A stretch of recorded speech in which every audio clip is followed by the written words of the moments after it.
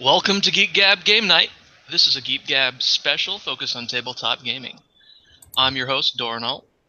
Tonight, I've got the regular Geek Gab hosts with me tonight. Daddy Warpig. Oh, is this again? Is this where I'm supposed to say something? I was hoping you'd say hello to everybody out there. Oh, hi everybody out there. I'm Daddy Warpig. Yes, blogger extraordinaire, veteran game master. It's great to have you as usual. Also, Brian Niemeyer, author and game master. Say hi, Brian. Hey everybody, thanks for listening. Glad to have joined you. I almost didn't, but we had a slight scheduling change, so I think it's working out. Great. Well, thanks for joining me, guys. We originally had a special guest, Rick Stump, joining us tonight. However, as is usual on a Geek Gab production, technical difficulties have prevented him from even using his computer. But new and entertainingly different technical difficulties. That's what's important, folks. It's not just that Geek Gab brings you technical difficulties. We bring you brand new, heretofore unthought of technical difficulties that the show has never done before. We don't repeat ourselves twice. Tonight's technical difficulties is a power outage at his house that turned off his internet. So, oh, that's horrible. And speak of the devil, I see that Rick Stump has joined us. Hey guys, one of those nights. We're using my hotspot that I normally use for sales calls, but here I am. That's fantastic. I wish I had waited 30 seconds because I had just explained that you weren't able to join us. This is wonderful. No. Not just that you weren't able to join us. He was also chuckling at your misfortune. Well, that's fair. That's more than fair. For those of you who don't know me, I do that to everybody. I chuckle at every misfortune I can. Well, it's better than crying about it. In fact, in high school, I chose to learn German because of the word Schadenfreude. Well, allow me to finish introducing you. You were on the show, on the regular Geek Gab show a couple weeks ago. You've been gaming for many, many years, and our conversation was so great and interesting, we just had to create a spin-off RPG show just to talk to you some more. So welcome to the show. Thank you very much. It's very kind. And what's the name of that spin-off podcast there? I'm calling it the Geek Gab Game Night. Cool. Very nice. Very I nice. want to say this. Schadenfreude is a great word, but it is not the best German word I've ever heard of. Do tell. Backpfeifengeschichte. It is literally means face that should be slapped, but the American translation is punchable face. It's someone with a face that is just so smug or obnoxious or whatever that you just feel the urge to punch them. Oh my goodness. I'm going to send you a link after the show, not gaming related. I've got a whole thread of punchable faces. How was that again? Backpfeifengeschichte. Oh, if that's face, I think it's Gesicht. Gesicht? That's probably Gesicht. right. Yeah.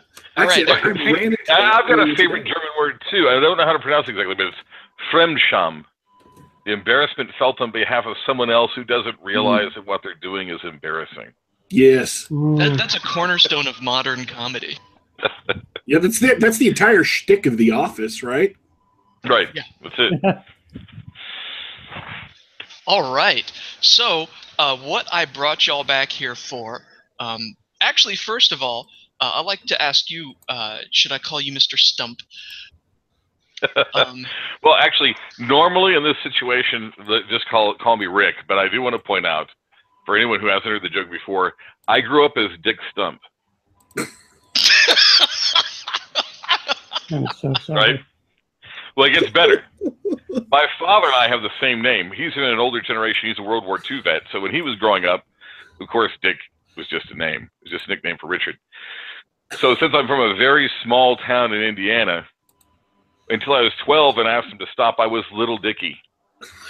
That's wonderful. So I was Little Dicky Stump until I turned 13, yes. I'm going to stick to Rick. How about that? Rick's fine. Rick's fine. So our last episode, we were going to have you bounce off of Jeffro Johnson of Appendix N, talking about OSR. So before we get into tonight's topic, I'd like to hear your thoughts on OSR, what it means, and what it means to you and your games. Well, certainly. It's interesting. I came to OSR Online kind of late, only about 2014, 2015, well after it was underway, and had been doing very good for a long time. That's even. I didn't do. I had a lot of young kids, so I didn't spend a lot of time online about gaming.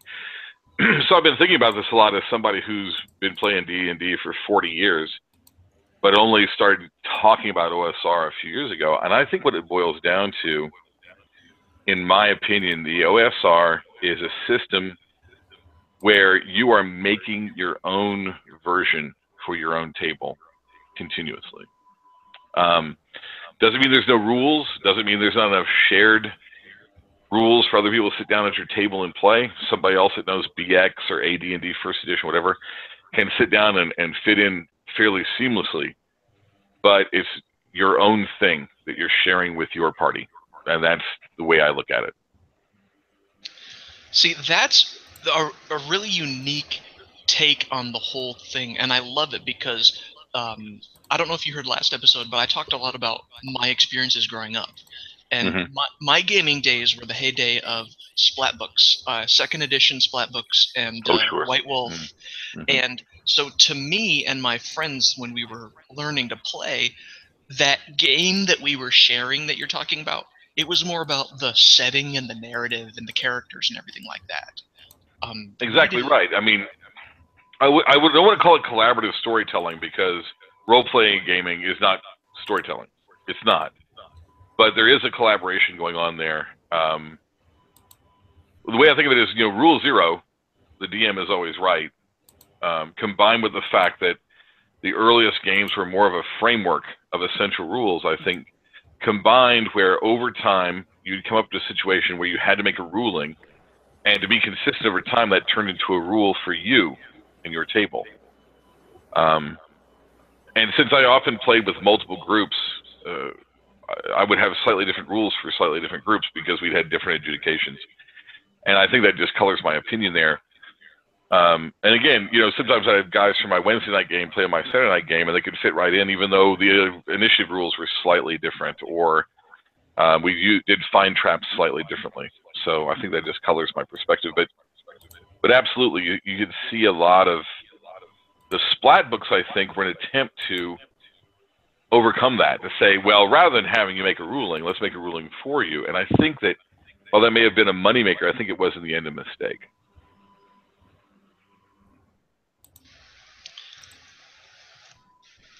All right. You're probably right. Although, I mean, for a few years, that White Wolf made a lot of money on a lot of garbage. White Wolf made a lot of money, but they look at what happened. They ended up having to reboot their entire system because as it grew, you ran into a situation where they started to contradict themselves. And that's fine. I mean, let's reboot. Everybody reboots every now and then. But when you're a system and you've got upwards of 40 books and you have to go back and edit them all to make them work, that's pretty serious. And you're expecting a lot of cash investment from your players. I don't know how fair that is. On the other hand, let's look at Osric, right? How much is Osric? It's a complete system. It's a very comprehensive system. It's free.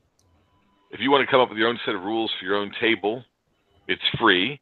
If you want to share it on RPG Now, DriveThruRPG, Lulu, whatever, you can do it for everywhere from free up to $20 or $30. People can share it. And if something you don't like about it, well, you pencil it in. You move on. You don't have this massive reboot.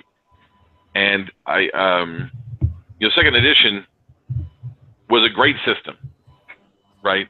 Second edition is a very robust system. We have a lot of fondness for the Skills and Powers books here in this family. But again, what's the strength of Skills and Powers? You do it yourself, right? The entire Skills and Powers books are, hey, here's a bunch of guidelines so that you can set up your own rules for your own table. And because of this framework, anybody else can sit down, and if they know the rules, they can sit down and play. Yeah, and we loved that book. Oh, it's a great book. Matter of fact, if it was up to my wife, that's all we'd play. Although, if I recall, back when we were power gaming, we just used whatever rules were convenient to cheese whatever encounter we were in.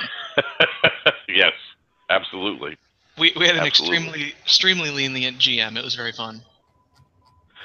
Well, I think that one of the problems that you sometimes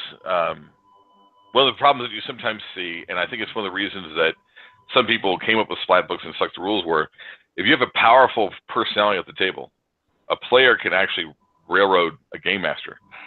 If the game master is young or inexperienced or unsure themselves, a charismatic player can pretty much take over the game, and I think that led to some of the rules lawyering from the DM side that you still see to this day. Well, you're absolutely right, because this is why we only let Daddy Warpig run the games.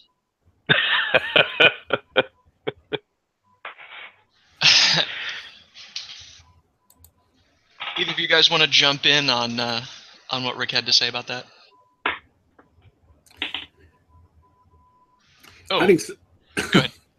I wasn't a big fan of second edition. Not that it was bad, but that was the point at which there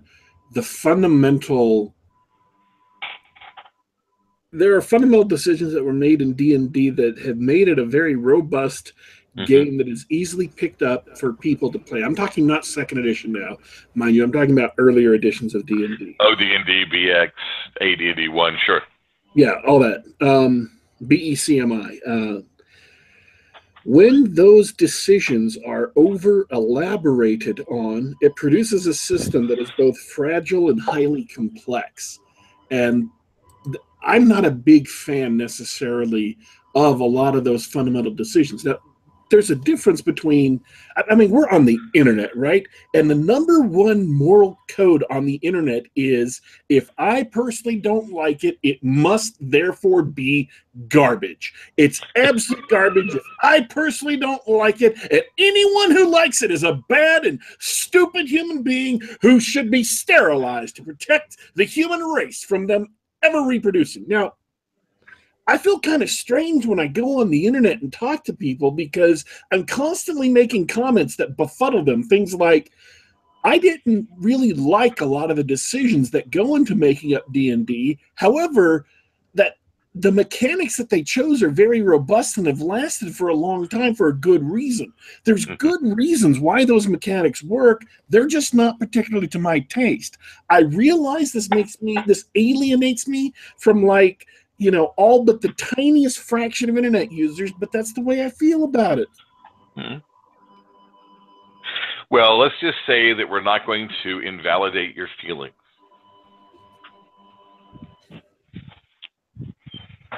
Anybody? No, we're just going to let that. Yeah. I mean, you're right. There's a whole lot of stop liking what I don't like, and that's always been true in the gaming community. Holy simoleons! I mean, I think that's a cornerstone. You get right down to it, there's no such thing as edition wars. Not really. It's just people screaming, "Stop liking what I don't like," and that can be over a splat book. But yeah, I ran into somebody recently. There was I think Jeffro talks about it. I think maybe you talked about it. An article, somebody saying, "Well, I love D&D, but I hate Gigaz and his legacy." And you'll see this sometimes every now and then. Oh, well, Gigaz was a terrible game designer. Well, his stuff's been in print almost half a century. It's still wildly popular today. It's the basis for 50% of the freaking computer games that we play that are role-playing at all. I don't care what your personal opinion of it is. It's doing quite well. And has been doing quite well for 50 years, So Gary Gygax was a bad game designer. I don't think Gary Gygax wasn't primarily involved in. He wasn't deliberately designing a game. I'll get back to that in just a second. Yeah, it was sort of happened to him. Yeah, I think that's what makes it so robust. But he was really, really awful at presenting a system, at giving a systematized presentation of the rules, and at the same time completely failed to communicate the core gameplay, the intended gameplay of D&D.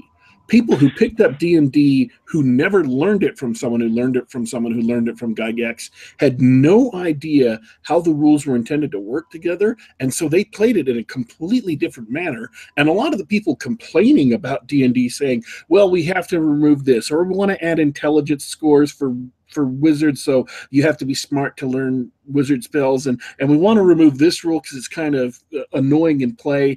All of those objections come about because people who came into the game later, who weren't part of the Lake Geneva crowd or friends of the Lake Geneva crowd, didn't really know how D&D was originally intended to be played.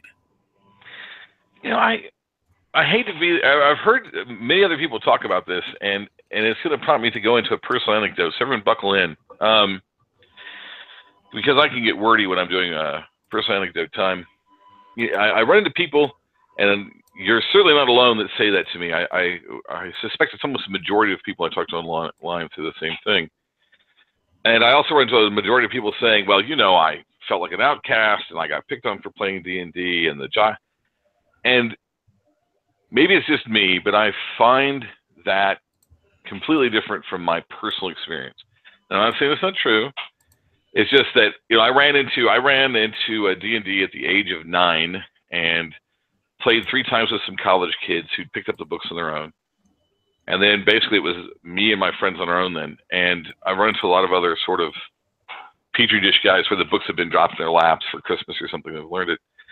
And in general, the people I have run into seem to understand very well how to play.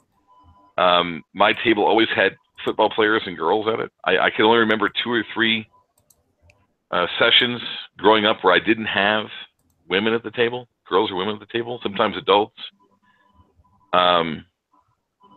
So, I mean, I have to accept that the vast majority of people seem to share that experience that you have of it wasn't presented very well. People didn't understand how to play it, but it's so alien to me. All I can really say is that's never been my experience.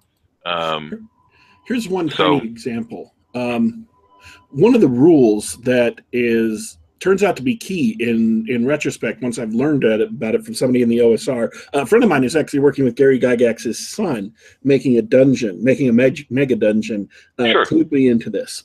You have the weapon versus armor tables, which is X weapon versus Y armor type gives you a modifier. I'm talking first edition AD&D now.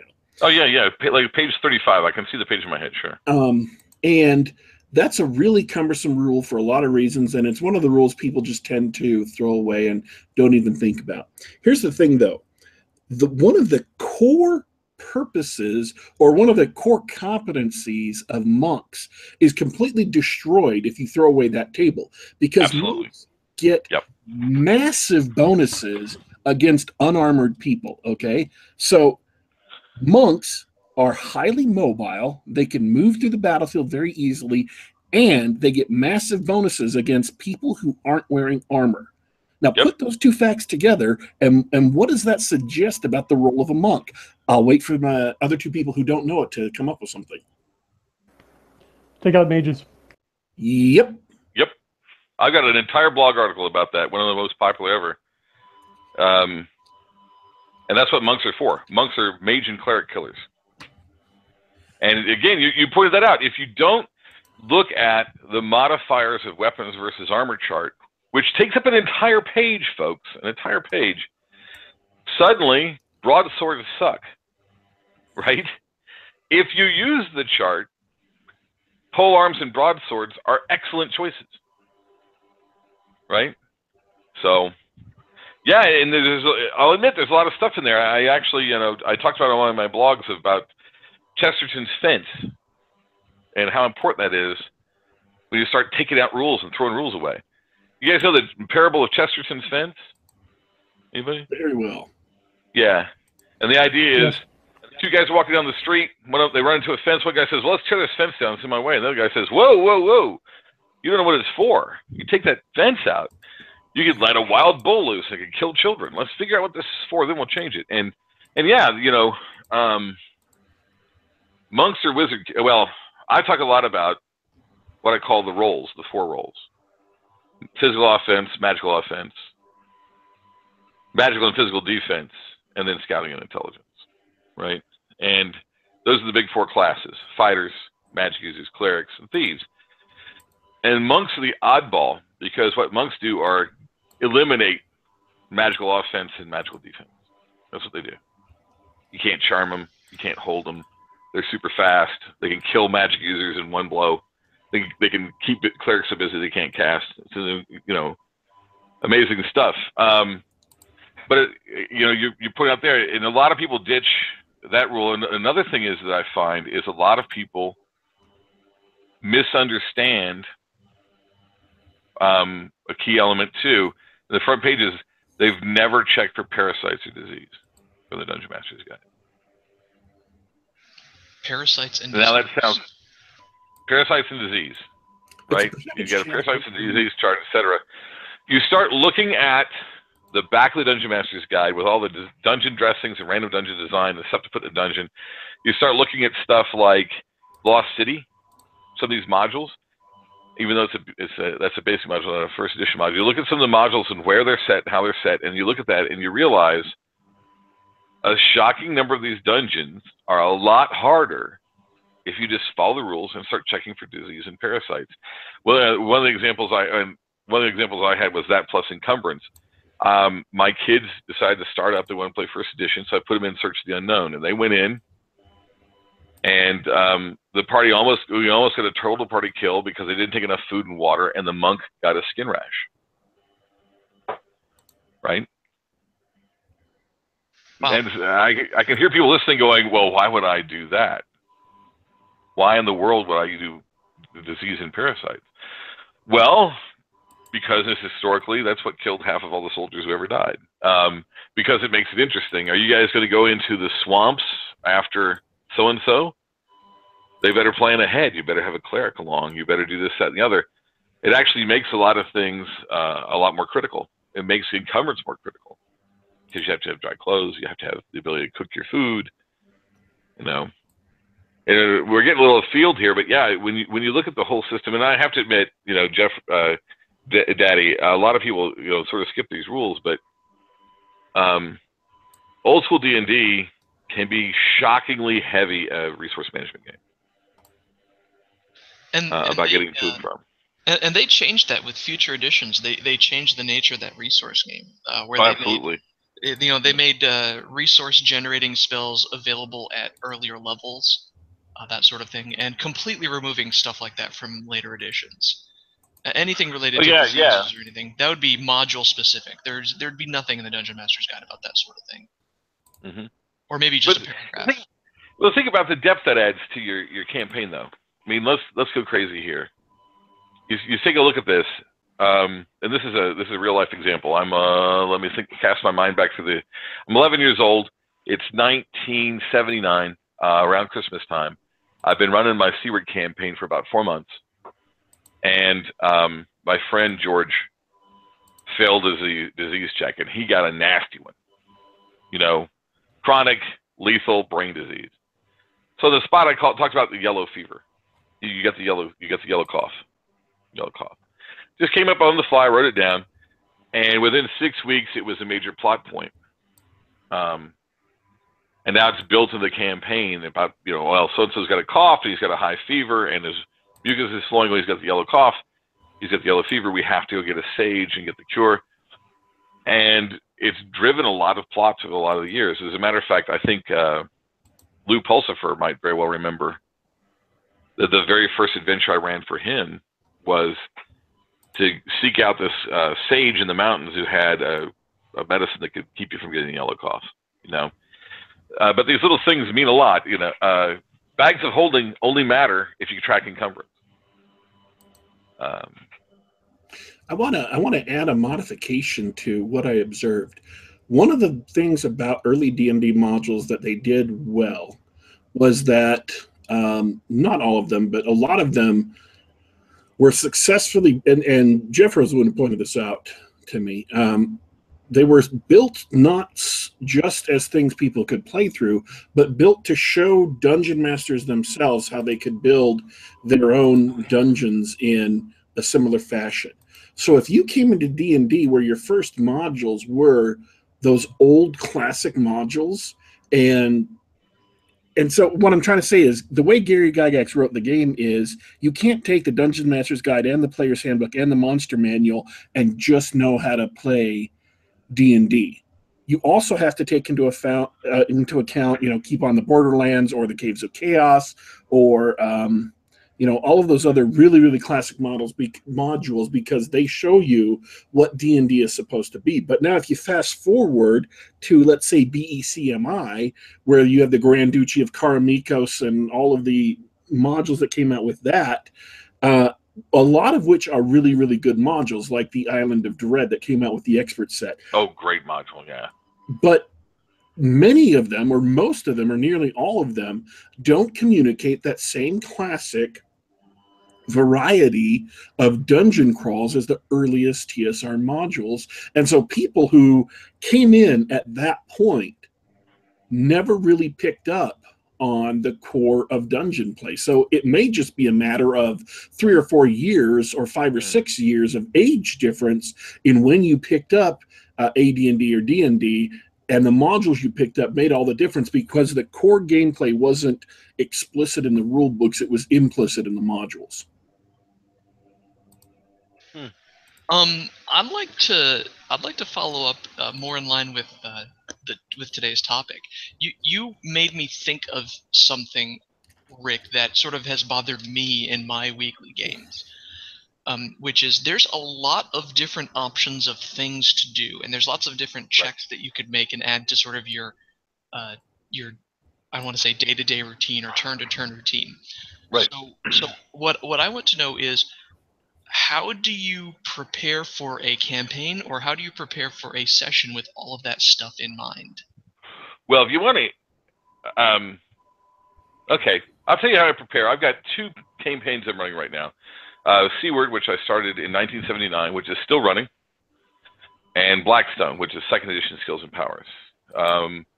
Seaward, as you can imagine, I'm in my office right now, so I've got about 30,000 pages handwritten on Seaward in here that's not in primary rotation. I've got about 50 or 60 gigs total, maps and stuff. Anyway, it's big, it's huge, it's sprawling. I do believe that I've got too much going on.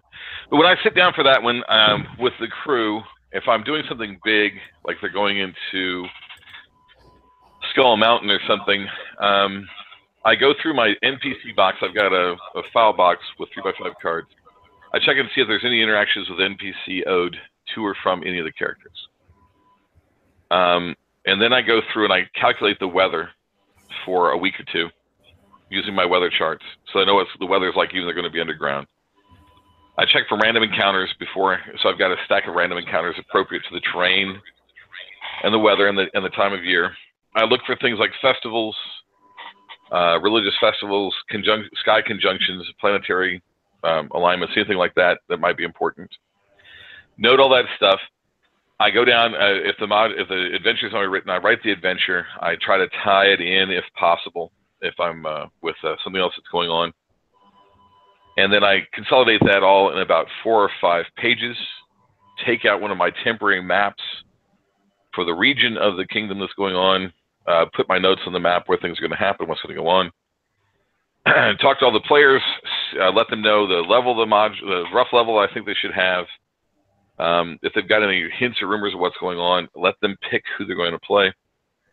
And then after they tell me that, I pass around a sheet that we have. They fill out all their character information on the sheet, so I have it, armor class, saving throw bonuses, etc., handy. And then I calculate any treasure, make any unique treasure items I might want to put in that time.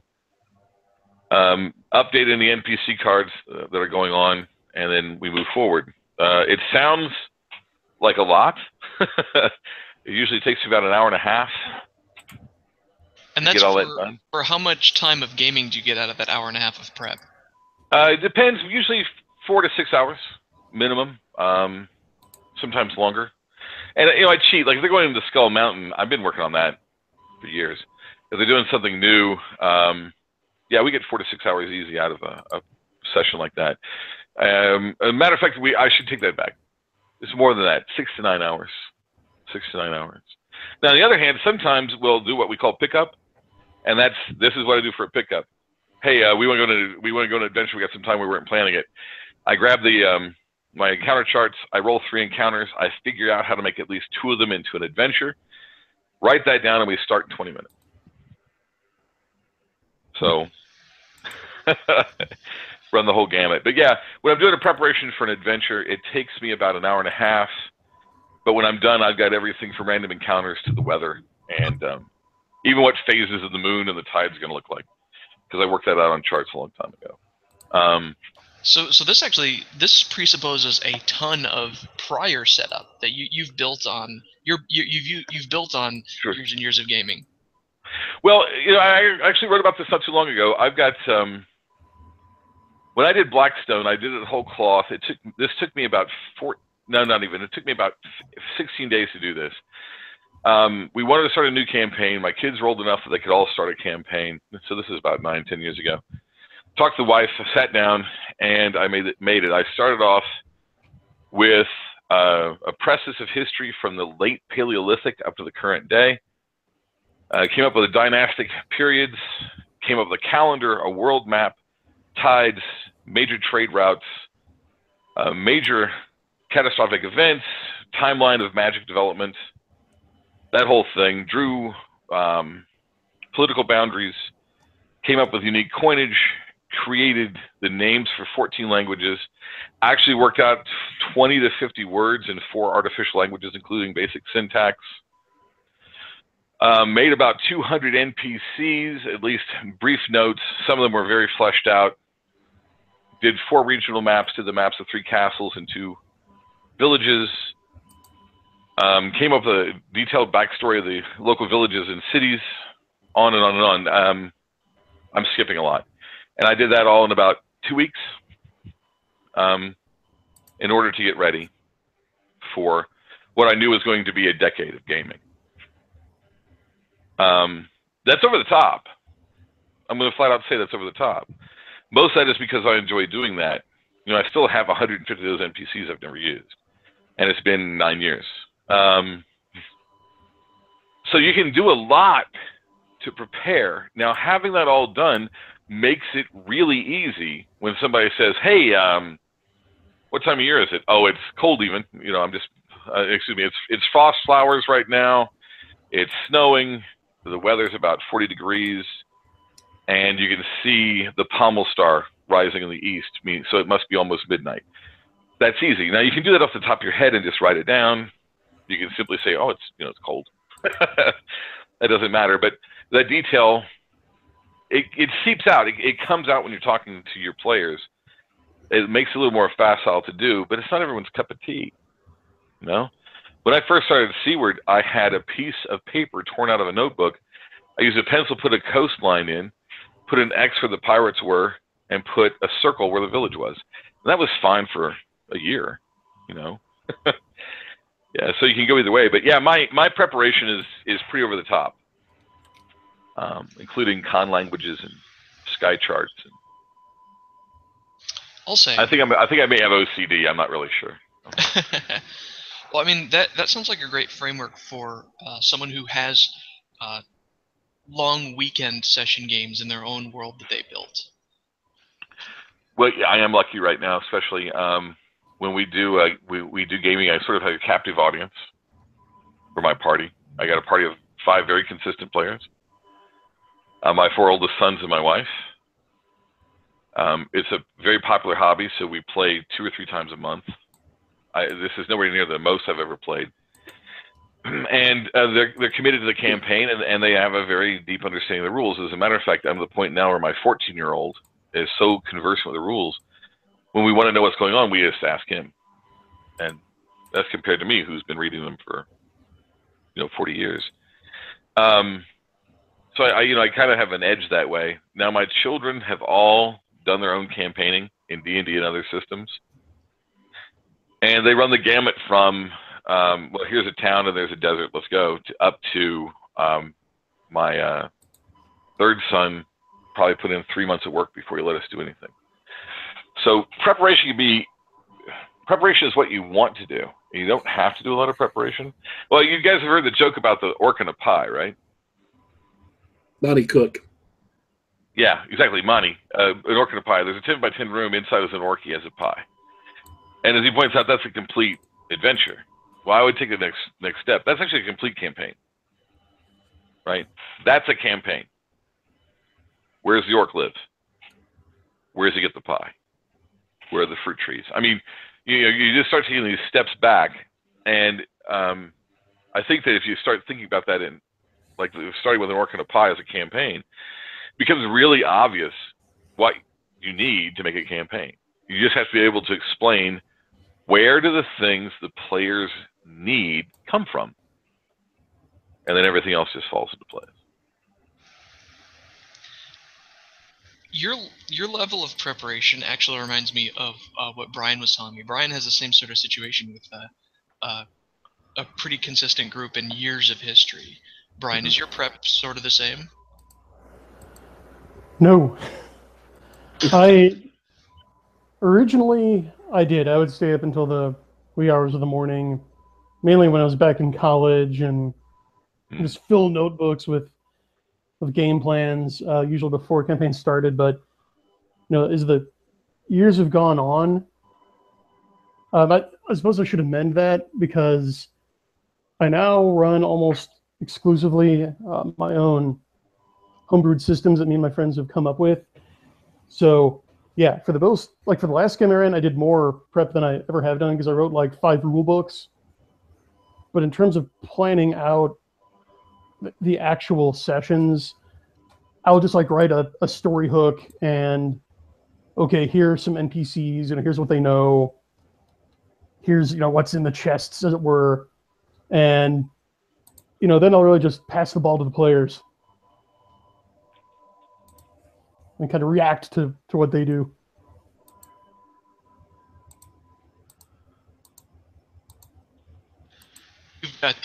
You've got a fortunate situation that you could react to that. Yeah, like I've said before, I just know these guys so well that I pretty much know how their character is going to react beforehand. It does help. And if they throw me a curveball, I just run with it. I have to admit, one of the great joys of my life is I run for my own children, and they still surprise me every game. I love hearing that. It's funny that you guys say that, because I'm in a different scenario. I don't play off the players in that same way. I'm pretty bad at sort of shooting from the hip. I run a short game, like 2 to 3 hours, every week or every other week, and it's out of a mega dungeon, and I pretty much just run with that. Listen, the mega dungeons, that's what they're great for. And I know it sounds weird, but you get a massive mega dungeon with lots of development and stuff. Oh, we've only got 2 hours. Okay, that works. And we've been playing for over a year, and they still haven't finished it. I'm gonna have to think of something soon. So it sounds like the technical difficulties are going to rear their ugly head again. Yeah, guys, like I said, I'm using a hotspot. I wasn't prepared for this, and I'm losing battery power. I'm going to bow out before I glitch out. I apologize profusely. I had a great time, and I look forward to talking to you guys again soon. Thanks for coming on, Rick. Do you have 30 seconds for a quick question? Absolutely. Corey M. in the chat room asks, what kind of notes should a GM keep or make? I think the most important notes are the stuff that your characters are going to remember, the players are going to remember. That way you can be consistent if they ask again. That's a great answer, because they keep asking me, hey, did such and such happen? And I'm like, guys, I have no idea. You should have written that down. All right. Thanks again, guys. I apologize, and I'll talk to you soon. Thanks for coming on, Rick. Good night, Rick. Go for it, guys. I want to hear your thoughts on that question, too. Yeah, I agree with Rick, and I'll expand on that a bit. It's very important to maintain a sense of consistency to help with the immersion of your secondary world. So, if there's a pub that you just came up with off the top of your head where the characters stop and in what adventure, you'd better note that down, because if months or even years later they come back through that same town, and one of them says, "Oh yeah, let's go back to that one pub we were at. I love their meat pies." You better be able to reproduce that convincingly. I am so bad about writing down the notes I should that it's almost worth it to hire a stenographer to record the important points of the game session. Basically, I have a big framework for the worlds I plan that I make that's fairly detailed most of the time, but that still leaves a lot of stuff that you have to make up on the fly that you just come up with off the top of your heads. And so it's either, buy that stuff for say Forgotten Realms and then rigidly stick to it because your players are going to be expecting that, or do your own world that didn't fill all that stuff in and make up NPCs, locations, new monsters, whatever, magic items, make those up on the fly. But then you need to write that down. And that's where I always fall down is I have way too often depended on my memory rather than writing it down. And don't get me wrong, I've got a great memory and I can run for 2 years off of stuff I remembered from 2 years ago. But now it's, 14 years later, 13 years later, and a lot of the stuff from the last D&D campaign I ran is kind of fuzzy. Some of it I still remember enough to have a discussion about it, but a lot of the great details, a lot of the cool characters I came up with, a lot of things that you come up with off the fly are just lost. You forget them; they're gone.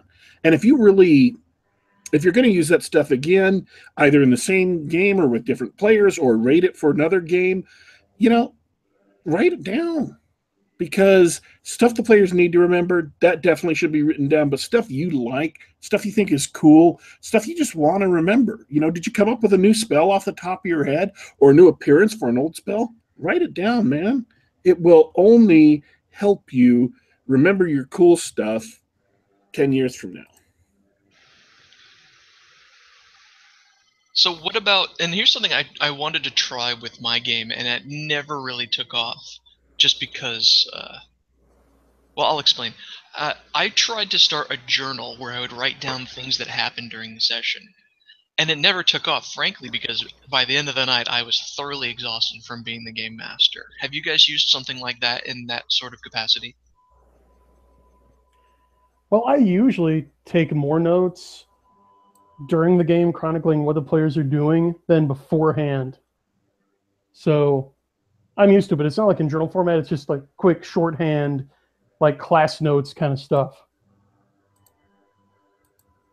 One of the suggestions from the chat is to have a laptop or something like that to take notes on. And that's a really good suggestion. That's what I use. Or if you have like a tablet, or if you're playing online, like through Roll20 or whatever, just use your own computer. Obviously, don't start typing while you're also describing the situation, but sooner or later, your players are going to start arguing about something or whatever, and then you can use that downtime for you as a GM to write quick notes. I would also suggest if you take quick notes during the game, always go back to flesh them out later to give more information than you wrote down in the heat of play, because whatever tiny little fragments of notes you wrote down during play may make perfect sense today, but by tomorrow you're only going to halfway remember what you wrote down, and in a week it'll be complete gibberish. You can say something like the man with the gold hat, and you know exactly what that meant. You know exactly the situation where he popped up. You know exactly who he was and what his plans were. And then tomorrow you're kind of fuzzy. You're like, did I meet him here or meet him there? And then in a week you're like, why the hell did I give someone a solid gold hat? That's excellent advice for writers in general too, because every writer carries a little notebook or something around. And I don't know how many times I've had an idea, wrote down something just like that. Like the man with the gold hat, like exactly what it meant, and then like 6 months later get back to it and like, what did that mean? Who was that? Oh no. So you got to be detailed enough to be able to jog your memory, but not get too detailed, because chances are you got a limited time to write it down. You have limited space. It's a fine balance you have to work out for yourself. Man, you guys are going to get me in trouble with Mrs. Dornell as I spend an extra hour after every session taking fresh notes.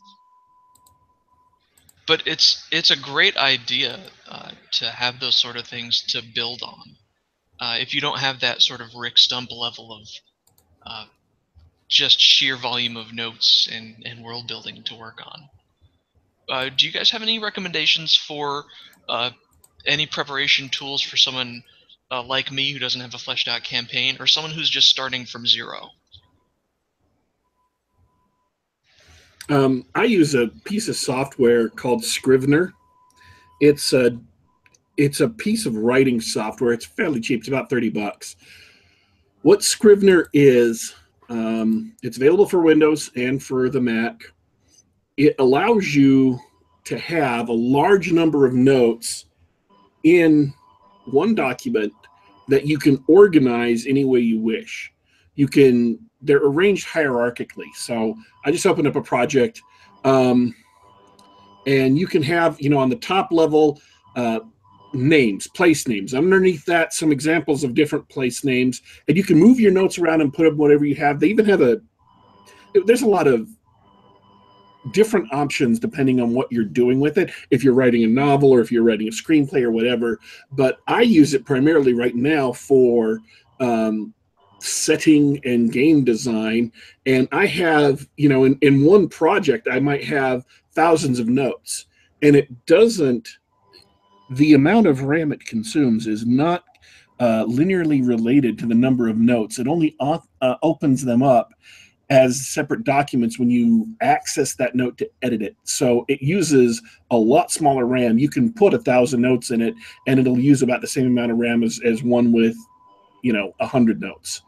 It's just a very, very flexible program that is great for putting in little notes so that each character, each NPC has its own note, and you can arrange them in folders any way you like. Each place has its own note, and there's even icons that you can stick on them. One that looks like a picture of a person, okay, that's a character. One that, looks like a caution sign, a triangle with an exclamation point, okay, that's a threat or a danger, or maybe it means a villain in your game, or maybe it means a monster. There are a ton of these icons that exist that allow you to instantly look at one of these notes and know exactly what it is. And that makes things very, very quick. And it has a robust search engine built in, so that if you remember a name or a piece of phrasing, you can type it in and it'll show you all the notes that have that. It lets you find notes very, very quickly. It's a very robust program. I've used it for, I'm going to say, over 10 years now. As far as keeping notes and managing notes, especially huge numbers of them, it excels. And plus, you can also use it to write stuff up that you're going to, handouts you're going to give out to your players, or just background or whatever. You can use it for composition as well. It's not just for keeping notes. That sounds incredible. I've already found the link to the homepage where you can get it, and I'll put that in our show notes for today. Now, one of the most effective solutions that I came up with was actually really low tech. I just walked over to the drugstore in my neighborhood and picked up a little plastic Rolodex, a little cheap one for like $5, that had like little index cards on it that you could flip through, and with little alphabetical tabs. And I just use it to keep track of my NPCs. There's just enough room to write down their stats and their most relevant skills, and then on the back, where you normally put someone's address, just a little blurb about their background and relationships with other characters. I called it my Rolodex of Doom, and it served me very well. By the way, one of the new features they just added to Scrivener is if you have either macOS or Windows version, and also have an iOS device, iPad, iPhone, or whatever, you can take notes and open up full documents on your iOS device, and it'll sync it to where you can then go home and you'll have that stuff available. So if you're playing at one place, you want to use your iDevice to keep all the notes, then you just tell it to sync. It'll sync all of that, and it'll be available for you when you get home on your on your PC, on your Mac or your IBM computer, IBM compatible computer, so that you don't have to, it'll sync those changes automatically. That's fantastic. A similar option that's free, and I'm not just saying this because I work for Microsoft, but Microsoft OneNote. OneNote is a great productivity software that actually it's not really well known, but it's a similar sort of software where it's easy to take notes, to make various pages and subpages and things. You can paste in images and whatever else you want, and you can of course sync it to the cloud for use everywhere. And that'll even work with what do we call it now? OneDrive, Microsoft OneDrive. That's a free option. It's not as full-featured as Scrivener, sounds like, but it's got a lot of great features that, if you're familiar with Word, it's very similar to that. Also great for organizing all your documents and things. I should point out, I'm going to give credit to Roland Dobbins. He said it before I did in chat, but people listening live don't know that, except I just told them. He's doing your job for you. Got to get on the ball. So we are down to about the last 10 minutes. We had a great conversation with Rick Stump about all those things. We are out of questions. If anybody in the chat has any last-minute questions for the panel of experienced Dungeon Masters, give it a shot in the chat. We'll get to it. Corey had a couple of questions early on. Let me toss these out, and we'll see if any of them are worth answering. Is it a good idea to make an entire game system from the ground up? I would like to tell you, as someone who is building their own game system from the ground up, it's a terrible idea. Run away. Well, let me put it this way: if you're gonna cobble together something for use at your personal game table, then run to your heart's extent. Do it to your heart's desires. It'll be great. You can do it very quickly. You can take bits and pieces from a dozen different systems, and as long as it works for you, great. Do that. If you're talking about actually really creating your own rules set that you intend to put together in a somewhat professional manner and either give away for free or try to sell, it's a terrible idea. It will take a lot of time. It will take a lot of development, and you're not going to see a lot of either financial remuneration or a lot of people pick up and enjoy your system. It's not a sane choice. Just take that as a commendation from someone who is currently designing his own game system. Sane people don't start. And it's sort of worth pointing out from the business side, like all the success stories you've heard over the years, like there's a local guy, Mike Pondsmith, who did the Cyberpunk 2020 games, and he started with Mekton Z, I believe, are Talsorian games, and all those other game systems that sort of cropped up in the early 80s, the mid 80s. The market's saturated at this point. It's if you're looking at it as a business thing, it's not. It's so saturated at this point for a niche hobby. And don't forget, we're a niche hobby, guys. Another question from Corey M. What do authors have to do to convert a story world to a setting for an RPG? That's not something authors should be doing. Authors should be writing more so they can make money. That's something a fan should do, or a company that wants to sell your game world as either a supplement for an existing game or as its own game in and of itself. Authors shouldn't be doing that. You have things that are going to make you more money that you can spend your time on. So if you want to talk about fans converting stuff for their own RPG, that's I don't know, depending on what we wanted to do with it, it could either be a long topic or a really short topic. It basically comes down to know the system you're going to be using well enough to be able to translate in-game descriptions into statistics, characteristics, attributes, classes, class features of whatever whatever system you're going to be using, whether it's D&D or Storyteller or GURPS. A lot of people have already published for free on the web their own conversions of stuff. So you might as well look at what they did and see if that works for you, or like with GURPS 3rd edition, they did a million billion different conversions of stuff. There's GURPS Discworld. If you like the Discworld stories by Terry Pratchett, they've got an entire manual, 120 something pages, where they converted Discworld to 3rd edition GURPS. So, you know, if it's already done for you professionally, you don't have to recreate the wheel. Yeah, I can confirm that as an author who has tried to convert his novels into a gaming system. Yeah, I shouldn't have done that.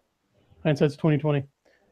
Gray asks, how do you judge if a challenge is the right difficulty if you don't have a lot of experience with GMing? I have my favorite answer. This is one of my favorite questions, Gray. When I'm a dungeon master, and I assume you're talking about a sort of lethal challenge, like a combat encounter or something. My best combats are the ones in which I am sincerely afraid I am going to kill the whole party. Yep. When I have that feeling, and I've got that sort of tension, and most importantly, I'm letting the dice fall where they land. Those have made the best encounters in all my years of gaming.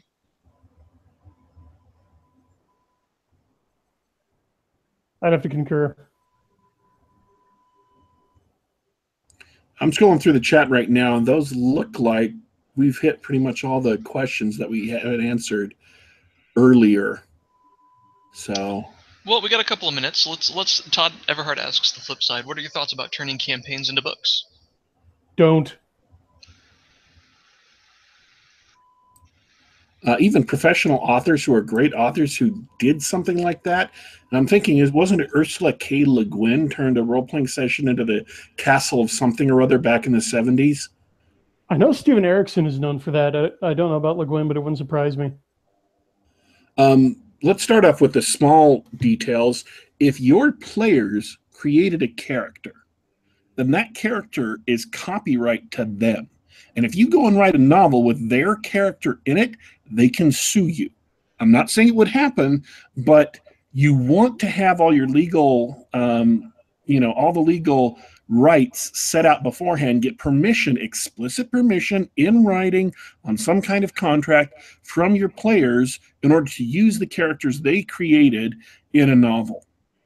Also, if you used NPCs that other people created, that you borrowed from a movie or a TV show or a GURPS supplement or a D&D supplement or whatever, the people who created that character also have copyrights to their own characters, and you'll either want to get the rights for those, not going to happen, or disguise them enough, take them far enough away from their original source material that it's not going to cause you copyright problems. You're not going to get your ass sued off. That introduces the third problem.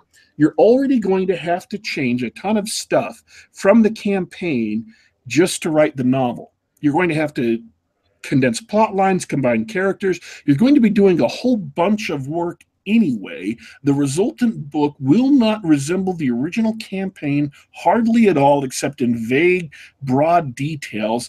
And you're going to be doing as much work as you would starting out, making an entire new setting for an entire new novel. It may just be more satisfying work to just write a new book. Absolutely. Thanks, guys. I'm going to wrap up here. Let me try and summarize what I believe I got out of the great discussion tonight. When it comes to preparing for your games and preparing for your individual sessions, it helps to have a little bit of context of your game. And if that context comes from a book or movie or whatever, so be it. Because if you're going to build your whole campaign setting, it's going to be over years of gaming and writing. And on an individual game level, you should have some idea of what type of game you're running and have sort of a checklist of things that you need to do so that you're prepared. Whether it be wandering monster encounters or get your maps in order, make sure you know which characters are playing tonight so that you know what sort of challenges to give them. On that note, I'd like to thank everybody for listening. Thanks, Daddy Warpig and Brian Niemeyer and Mr. Rick Stump, who is no longer with us, for joining us. I'll give you guys a moment to say something real quick before we close up. Go ahead, Brian. listening and for all the great questions. We will see you this coming Saturday. We're doing Geek Gab, same time as normal, right? Yes. Geek Gab Prime. Sure. Okay. So we'll see you for Geek Gab. And then this next coming Wednesday, we've got another Geek Gab on the books planned with special guest Yakov Merkin, who has launched a new book. So we got that to look forward to. We'll also be talking about how to write non-human characters. As for me, you can get all of the 3 Geek Gab podcasts now. We have 3 separate podcasts. On the books is for specifically about any kind of subject related to writers and writing and authors. And we've had 2 episodes so far. They've both been very well received. Brian has done a great job with his show. This show, Geek Gab Game Night, is John's baby, and it's all about role-playing games and game mastering and all of that fun stuff. And then, of course, Geek Gab Prime, which will stay exactly the same. I do want to remind you, though, folks, that if you have subscribed to us on YouTube, if you want to actually receive announcements in your email box as to when these are going live or when they've been scheduled or whatever, you have to super double secret subscribe. Down in the lower left-hand corner underneath the video, you'll have the little subscription button there. It may tell you that you've already subscribed. Unless you've actually clicked on the little bell icon, you haven't. So click on the bell icon and you can get all of the announcements so you will know when the shows are going live. You can come and participate in the chat and ask us questions and make comments, things like that. Also, for those of you who've never listened before, maybe, this is Geek Gab. You can find us on youtube.com/GeekGab. We are also available through the Google Play Store, through the iTunes Store, and on SoundCloud. Just do a search for Geek Gab, and you can find us in all 3 of those places. You can subscribe to the podcast to download to either your Android device or your iDevice, or through SoundCloud, a file you can, play pretty much on any device you have. I just want to say I appreciate very much John taking the reins of Geek Gab Game Night. It's very exciting. I'm grateful he invited me to be on. Thank you for handling all the closing for me, Daddy Warpig. You are the best. I handle all the boring business, so you can just talk about, the fun stuff. Yeah, I love talking about the fun stuff. Guys, it's been great having you on. It's been great talking to everybody in the chat. I love gaming and talking about gaming. We're going to be back probably 2 weeks from now, same time, same place. Hope to line up a couple more gaming-related guests for you and talk about RPGs. This has been Geek Gab Game Night for Thursday, May 11, 2017. Thank you all, and good night.